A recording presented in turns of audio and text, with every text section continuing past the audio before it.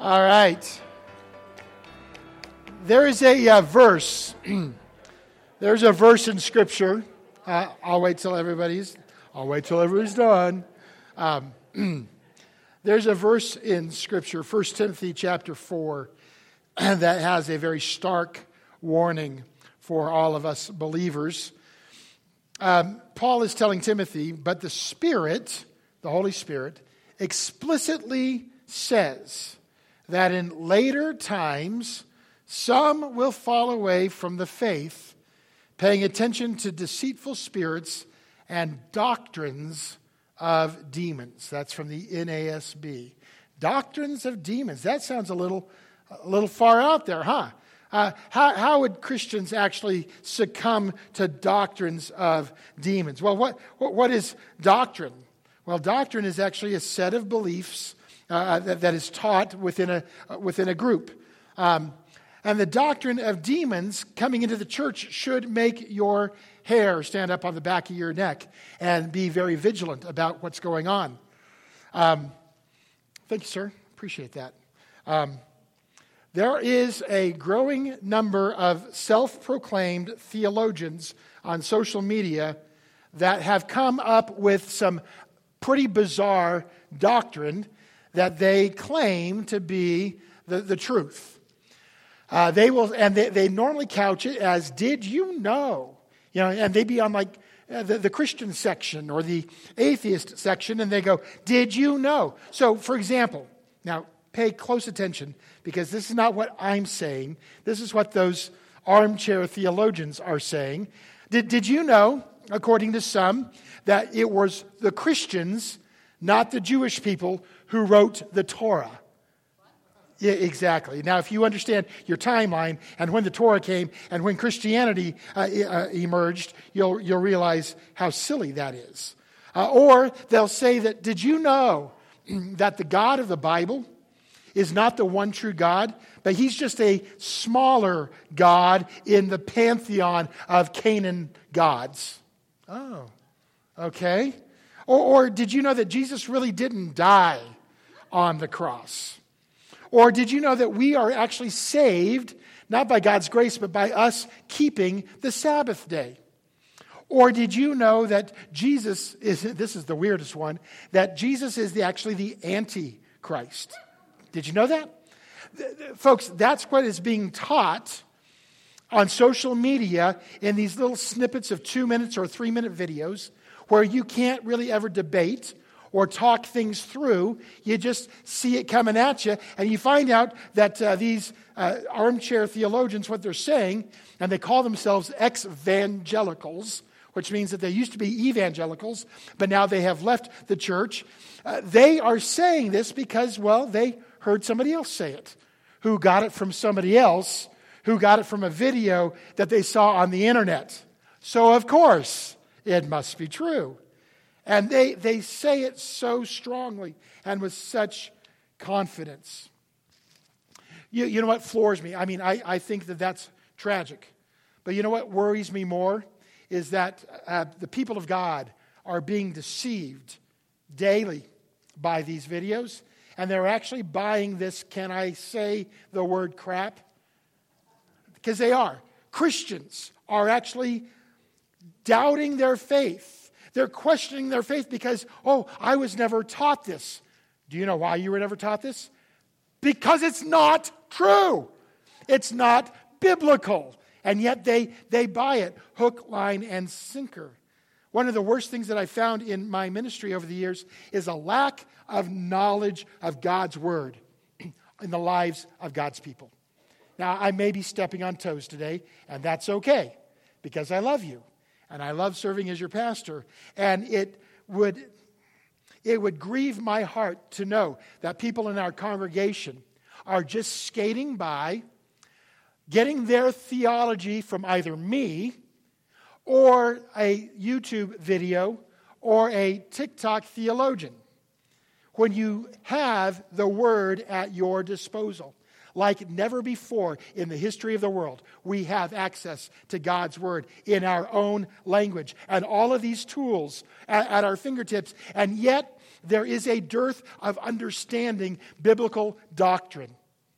Folks, that's the scary part. We must be people of the Word. We must be people who understand that God has revealed Himself through His Word.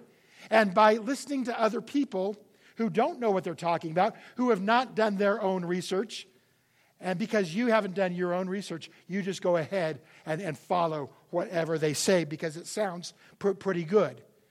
Now, this is a sermon that I could preach in and of itself. But really, I see this as not something new.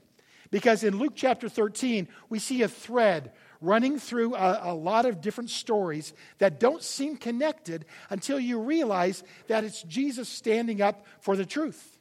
He's saying, guys, you have bought into a culture of lies about God. You've bought into bad theology.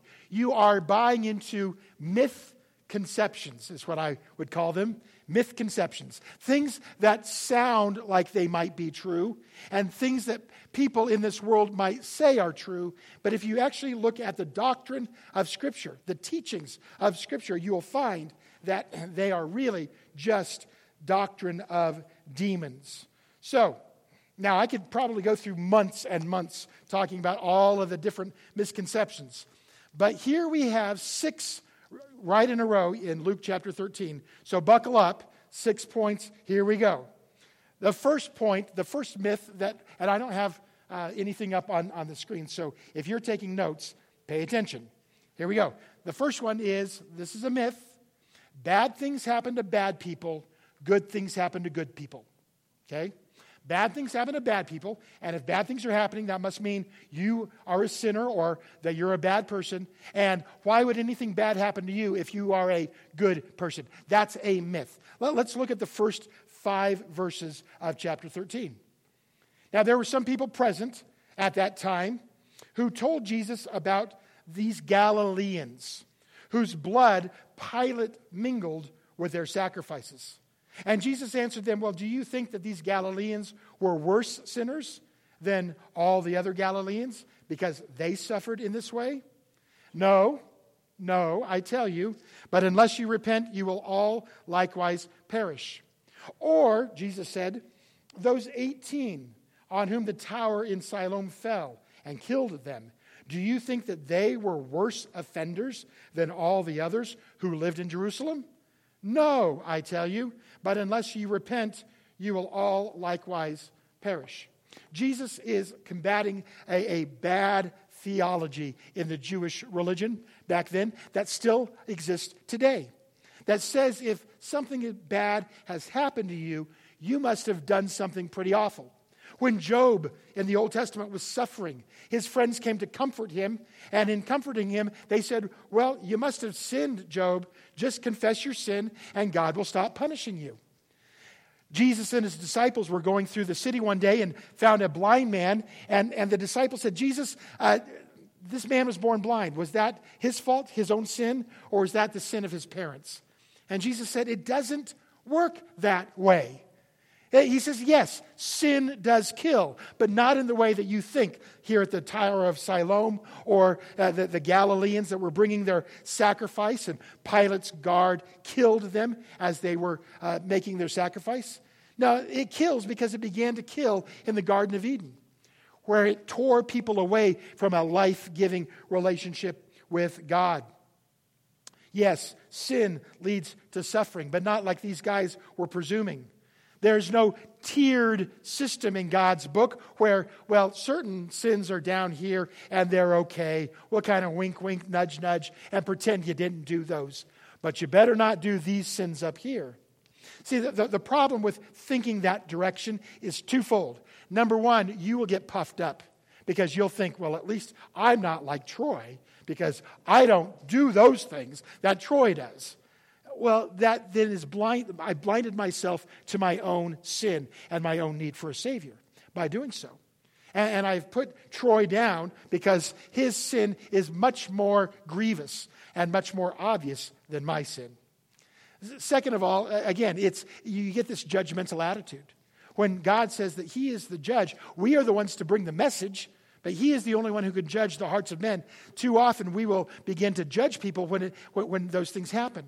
And actually the third thing that can happen is, let's say you are being as good as you can, but bad things happen. And all of a sudden you are embroiled in shame and guilt, wondering, God, what have I done that you would punish me like this?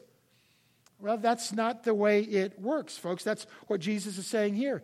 Jesus' response to these news items back in his day is that, you know what? Everyone has sinned.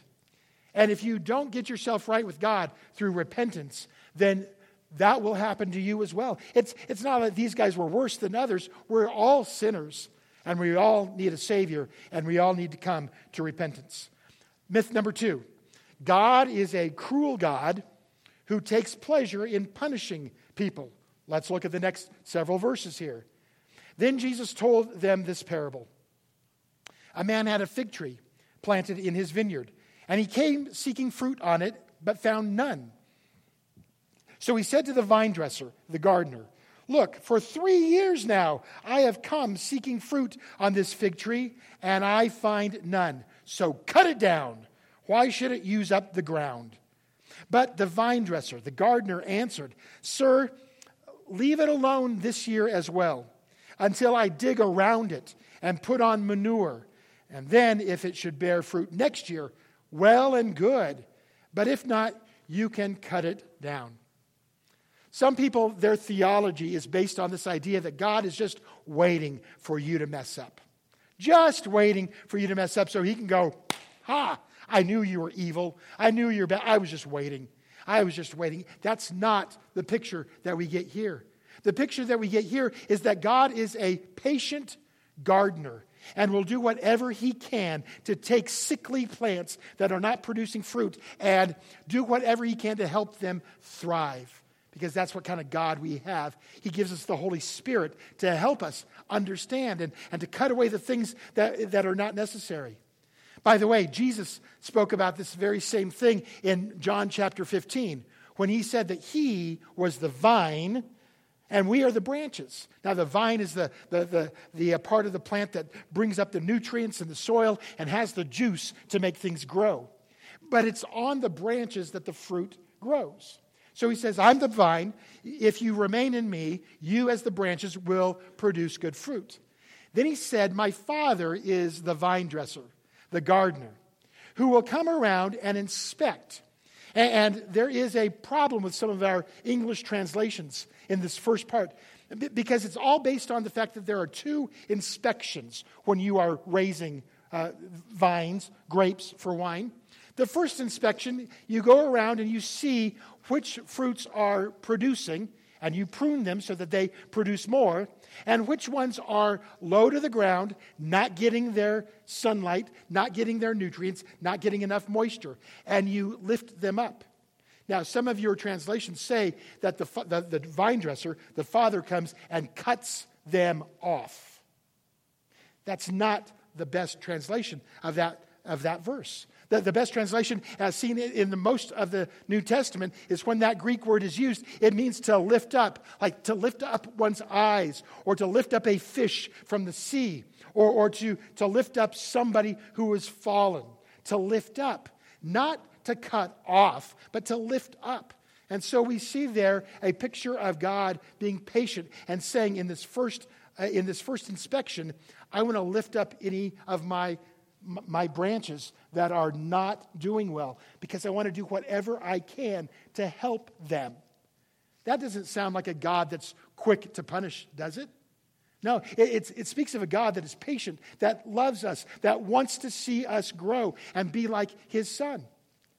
However, there is a second inspection at the end of the time where Jesus will come back and he will then look at those who have not produced. And it's that point that he will cast them off. That's a different word than what is here.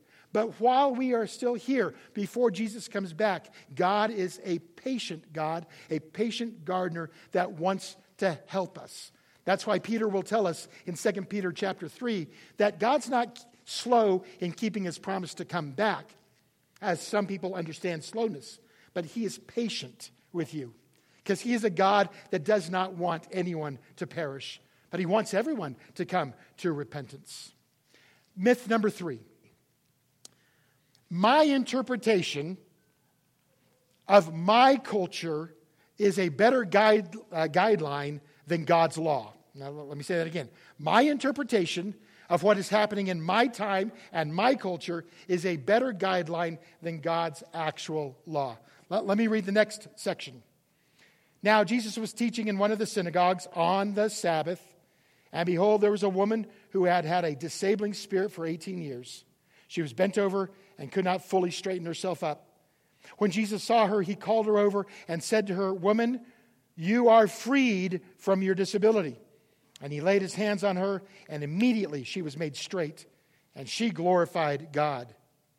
But the ruler of the synagogue, indignant because, Jesus had healed on the Sabbath, said to the people, "There are 6 days in which work ought to be done. Come on those days and be healed, not on the Sabbath day." And then Jesus answered him, "You hypocrites, does not each of you on the Sabbath untie his ox or untie his donkey from the manger and lead it away to water it? And ought not this woman, a daughter of Abraham, whom Satan bound for 18 years, be loosed from this bond on the Sabbath day?" Here's yet another example of Jesus intentionally breaking the traditions of the Jewish leaders. Their interpretation in their culture trumped God's law. God's law was called the written Torah. We've talked about this before last year. God's law, his written law, was called the written Torah that God gave to Moses on Mount Sinai. But then the rabbis got together and they said, "You know what? We need to explain what this means to all of you who don't understand it." So they began to make their own writings. It was called the oral Torah. And in their, even today, their oral Torah, their interpretation supersedes, is more important than God's actual law. Now you might think, how can somebody get away with that? Well, Christians do it all the time. "Oh, I know that the Bible says this, but God, you don't understand my situation. Because my situation is different. I really do love him. And I know he's married to somebody else, but I just feel like God is bringing us together." Excuse me? Well, yeah, my interpretation of my life, my circumstance is better than God's actual law, because God didn't really understand. That's just one example. But how often do we say, "I know what the Bible says, but," or "I know what Pastor Trey tells me what the Bible says, but." And how do we get there? Because we really don't know what the Bible says, do we? And we think that we can find some wiggle room. We must pay attention to Proverbs 3, 5, and 6, where it says, "Trust in the Lord with all your heart and lean not on your own understanding. In all your ways acknowledge him." See, Jesus would be confronted time after time after time about breaking the Sabbath by healing somebody. And he kept time after time after time saying, "Are you kidding me? You mean I can't do good on the Sabbath?" He says, "Do you know who's in charge of the Sabbath? Do you realize," he tells them, "I am in authority." Not you. Not you. Even in your own life. You're not supposed to be the one in authority. Not if you have made Jesus your Lord. You have submitted to him. And so my interpretation of my culture is a better guideline than God's law is a myth. God knows. Well, but he wrote that so long ago. He didn't know what was going to happen in the 21st century. Well, your God must be much, much smaller than the God of the Bible, who understands things and has laid out eternal principles for us to follow. Myth number 4. Ministry has to be big and exciting in order to be effective. Look at verse 18. He said, "Therefore, what is the kingdom of God like? To what shall I compare it? It's like a grain of mustard seed that a man took and sowed in his garden, and it grew and became a tree, and the birds of the air made nests in its branches." And again he said, "To what shall I compare the kingdom of God? It is like leaven or yeast that a woman took and hid in 3 measures of flour until the whole batch was leavened." A lot of times we think that unless it's big, unless it's impressive, unless we can find some kind of glory to say, oh, you're that church, that it really isn't worth much because we're not as good as those other people. Ministry doesn't have to be huge by our standards in order for God to have been working behind the scenes and for it to be effective. You see, the mustard seed was not, we know that it's not the smallest seed, but back in Jesus' day, in that time period, in that area, it was one of the smallest seeds that you would plant. And it would grow to be this fairly large bush. I found that 1,000 seeds go into making 8 ounces of mustard. I should have brought mustard in today since I brought ketchup in last week. Then we would have understood. 1,000 seeds just in an 8-ounce bottle of mustard. But from that one little seed grows a big plant, one of the biggest herbs that would have been cultivated in their culture back then. And Jesus says, just like that, it's designed in the seed. It starts out small, but God creates the growth. Same thing with yeast. You don't need a lot. You don't need a lot. You don't need to get real clever and say, well, I want a lot of bread, so I'm going to put a lot of yeast in. That's kind of like me a long, long time ago when I was on my own as a bachelor, and I thought the more dishwashing soap I put in to the dishwasher, the better it would be. You don't need a lot of that. Otherwise, you're cleaning up a lot of that. So Jesus is saying, listen, guys, it really depends upon a willing heart and then God's power, God's Spirit to come in. The kingdom of God will be just like this. It'll go against the establishment. It will begin as a grassroots movement. You know, a lot of times we think that our hope is in our government turning around. And praise God if that would happen. And I pray that that will happen. But folks, really, truly, the times that God's kingdom has grown most is when it's been small congregations that have been faithful and hearts are changed at the grassroots level, and then something big begins to happen. We sometimes make the mistake of thinking that bigger is better, and if we're not preaching to thousands of people, then our ministry doesn't count. If that's where you are in your thinking, I'd invite you to come on Tuesday nights and watch one person with 3 kids in Awana and see the impact in those 3 lives as people teach the Word of God and explain the Word of God to these kiddos. You know, it can start out small, and that's okay. Fifth myth. Fifth myth. Ready? Merry fifth myth to you. All roads lead to God. Now, you probably know that this is not true. If you've been a Christian for any time, you know what Jesus says about being the way and the truth and the life. Here he says it in a different way, starting in verse 22. Then Jesus went on his way through towns and villages, teaching and journeying towards Jerusalem. And someone said to him, Lord, will those who are saved be few? And he said to them, strive to enter through the narrow door. For many, I tell you, will seek to enter and will not be able. All roads lead to God is something that a lot of people don't like to hear. Back in Jesus' day, they didn't want to hear that. There was an argument. Well, are there going to be many or are there going to be few? Jesus says it really doesn't matter how many. It matters how they get there. That's the most important thing. All roads lead to God is a myth, folks.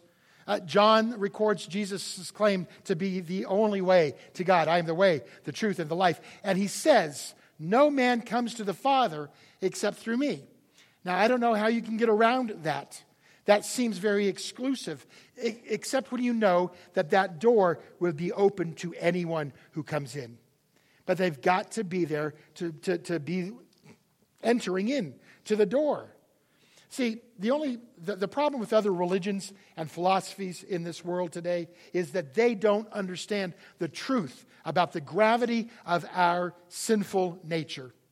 They try to give us a way to be good enough, to try to even out the score. And so they say all roads lead to God. All religions are essentially the same. I want to show you got to pay attention here. Because logically, that doesn't make sense. Because all the other religions will tell you that there's a way for you to find goodness, for you to work your way to see God, to be in His favor. Well, if that's what they say, Christianity is 180 degrees different, because it says we cannot get to God on our own. We need a Savior. So if they are right that every other religion, that all religions are going to lead to God, and all you got to do is follow what that religion says, and you can make it to God, then by definition, they have to exclude Christianity. Because Christianity does not tell you that you can get to God on your own. Does that make sense? It's almost like either they are correct and Christianity has to be false, but as soon as Christianity is false, then they're false as well, because not all roads go there then. If Christianity does lead to God, it's then the only way that does, because it's the only one that has that exclusive claim by God Himself. You see, it's only Christianity that takes care of the sin root in our lives. Because we're told in Romans 6:23 that the wages of sin is death. And we're told in Romans 3:23 that we've all sinned and fall short of the glory of God. So Jesus' death and resurrection is necessary. Do you realize that when Jesus was at the Garden of Gethsemane, right before He would go to the cross, He asked God, is there any other way? Folks, if there was another way, how cruel that would have been for the Father to say, oh yeah, there's a way, there's other ways to get to me, but you go ahead and die. You go ahead and suffer. That doesn't make sense at all. God said there is no other way. Jesus, this is the cup that you are to drink. And Jesus went through with it and died on that cross. And 3 days later, God raised Him from the dead in an acceptance of that penalty-paying death so that we might be righteous. All roads lead to God? No. There's only one way. And some people say, well, that sounds very narrow. We didn't come up with that. So somebody actually told me, one time we were talking about our faith, and I said, I was a Christian, I was a pastor, and they said, well, you know what, you guys, you think you got the only truth, that you're the only way. And I said, well, you know that we didn't come up with that. Our founder said that. So when we say that, we're not trying to make a claim of better than you. We're just telling you what our guy said. And she goes, oh, I never thought about it that way before. Is it narrow? Yes, but we should not be ashamed of that. Instead of complaining about how narrow the door is, we should be striving to bring as many people through that door as we can, even if it's one at a time, single file. Amen? All right, Monty, why don't you bring your team on up? I have one more myth that I want to share with us. And this might step on some people's toes. And that's okay. If you want to talk with me about it, I would love to talk with you. Number 6, just saying Jesus is Lord does not make you saved. Uh-oh. Now, some of you grew up in a tradition that all you had to do was say, Jesus is Lord. I've confessed Him with my mouth. Romans 10:9, if you confess with your mouth that Jesus is Lord and believe in your heart that God raised Him from the dead, you will be saved. The problem with that basic understanding is this. It's not just saying the words. There are no magical words that you say, because you can say something and not mean it. Can't you? Can you say something and not mean it? Can you say something just to get out of trouble? Mom would catch me doing something and she'd say, you apologize to your sister. You say, I'm sorry. So I would say, I'm sorry. Was I? No. Most of the time, no. But I was told to say sorry so I wouldn't get in trouble. Folks, here's what Paul meant in Romans chapter 10, verse 9, when he says, if you confess with your mouth that Jesus is Lord, you will be saved. Listen to this. When you confess, it means that you get into a mindset that is the exact same as what God has said about your condition. God has said, you are a sinner. And you deserve punishment. But there is a way to find life and forgiveness through His Son. And so to confess with your mouth, to confess means that you're saying the same thing as God. To say, yes, I am in need of a sinner, and to really mean that. Not just to try to get fire insurance so you don't have to go to the bad place when you die. But you really do say, it grieves me that I am apart from God, that I am a sinner.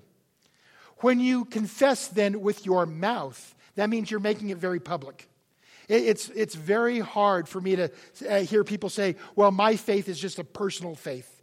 I just kind of keep it to myself because I don't want to hurt anybody's feelings or upset Thanksgiving dinner. Okay? But Jesus said, if you confess me before men, I will confess you before my Father. But if you deny me before men, then I will deny you before the Father. Yes, it's one thing to confess, to understand what God understands about us. But we need to make that public. And if it's a decision that we've made in our heart, but we never really show it at all through any kind of outward show, then we're missing part of what Romans 10:9 means. And what do we confess with our mouth? That Jesus is Savior? No. That Jesus is what? Lord. Which means that if somebody says, well, I said the prayer, I invited Jesus into my heart, and yet you look at their life and they refuse to obey. They refuse to follow. They refuse to allow the Holy Spirit to actually mold them into the image of Jesus. You look at them and say, did you just want a Savior and not a Lord? Because that's what I believe a lot of people want, is a Savior, but not a Lord. Now, what do I talk about here? Look at the way that Jesus finishes this up. In verses 25 and following, he says, when once the master of the house has risen and shut the door, and you begin to stand outside and knock, saying, Lord, I've confessed you're my Lord. Lord, Lord, open it to us. He will answer you, I don't know where you've come from. Then you will begin to say, no, we ate and drank in your presence. You taught in our streets. But he will say, I tell you, I do not know where you come from. Depart from me, all you workers of evil. Folks, that's God saying, you said that I was your Lord, but you never made me your Lord. Is salvation a free gift? Absolutely. Do we need to do anything for God to have come down and provided a way for us to have eternal life? No. While we were still his enemies, Christ died for us. That's the grace that we find at the cross. But as soon as we confess with our mouth that Jesus is Lord, we have now entered into what I was watching the shoebox video, where those children are saying that they committed their lives. That's what it means to confess with your mouth that Jesus is Lord, that you are now on his team, that you are now obedient to him. You wanted a Savior, but you didn't feel as strongly about receiving a Lord. And so Jesus said, well, then I never knew you. I don't know where you're coming from, away from me. Now, I know I've stepped on some toes because I'm willing to bet that out of those 6 misconceptions, probably some people in here have held on pretty tightly to one or more of them. And that's why it is so important for us to begin to really focus in on biblical doctrine as we teach you. And not just in sermons. But this is why, folks, life groups are important. This is why Bible studies are important. This is why, starting in November, we're actually going to have a Sunday school class called Foundations. That if you would like to know what the Bible actually says, what biblical doctrine is, we're going to have a 45-minute class between first and second service that you can come to. And for I don't know how many weeks, but we're going to teach you what the doctrine is. Why? Because there's too many traps that the enemy is laying out for us today. All you got to do is go on YouTube or Facebook or TikTok or one of these social media outlets. All you got to do is listen to your armchair theologian friends and family members, and you're not going to get the truth. Folks, we have to be guardians of the truth. We need to know what the Bible says about God, about the Holy Spirit, about the Son of God, about salvation, about eternal life, about the disciplines that we must put into our life. When we don't know, we will make things up. or we will allow other people to make things up for us. So let me encourage you. Start watching for those Bible studies, those life groups, and that Sunday school class even, and start to find yourself a mentor who can maybe sit down with you and go through the doctrine of the Bible. If you'd like to throw questions to me from time to time, you know I love to talk. So if you throw them to me, I'd love to engage in a conversation with you. We praise God for His grace and that salvation is free. And you could ask Jesus into your heart today. You really could. That gift is available for you. And once you do that, God opens up your eyes and you will begin to see where He wants you to go. But where He wants you to go, that involves obedience and making Him Lord as well. And that's my prayer for you today. You will find a little card in front of you that says, I accept Jesus. And it goes through a sample prayer of submission to God, saying, I realize, I'm confessing with my mouth that I need a Savior. And I'm accepting you as my Savior. But understand this, that you're also accepting Him as your Lord. And with that comes a responsibility. So let's together begin to learn what God wants us to know about Him and His plan for our lives. The theology of the Bible, the doctrine, not of demons, but of the deity. So I guess that's all I have to say about that. Would you stand with me? This is a good time, and we're going to finish up with one more song. Monty, we don't have to do all the verses at all because I've kind of gone a little long. But anyways, let me pray for us, and then we will get going. Remember, we need to stack chairs, and remember to grab those shoe boxes as you leave today. God, thank you so much for giving us your word and for challenging us. God, we live in a time where people want to tell us wrong things about you. And some of us have already bought those wrong things. So God, forgive us when we have not really looked at your word and studied it, when we have just allowed other people to interpret it for us. God, allow us to use the tools that are at our fingertips and grow us stronger in the knowledge of the doctrine of your truth, so that when the false teachers come through, we can stand. We can stand firm. God, thank you so much for revealing yourself through your word. Give us a passion for it. Give us a desire and a thirst to know it more and more. And God, let us be able to stand on all the truths of your word, not just the ones that seem the best. Because God, you want us to understand all of you. God, thank you so much for giving us this time that we can come together and worship you. May our praise go up to your ears today, from our lips to your ears, from our heart to yours, and be blessed, God, as we close out this service. I pray this in Jesus' name, and all God's people say.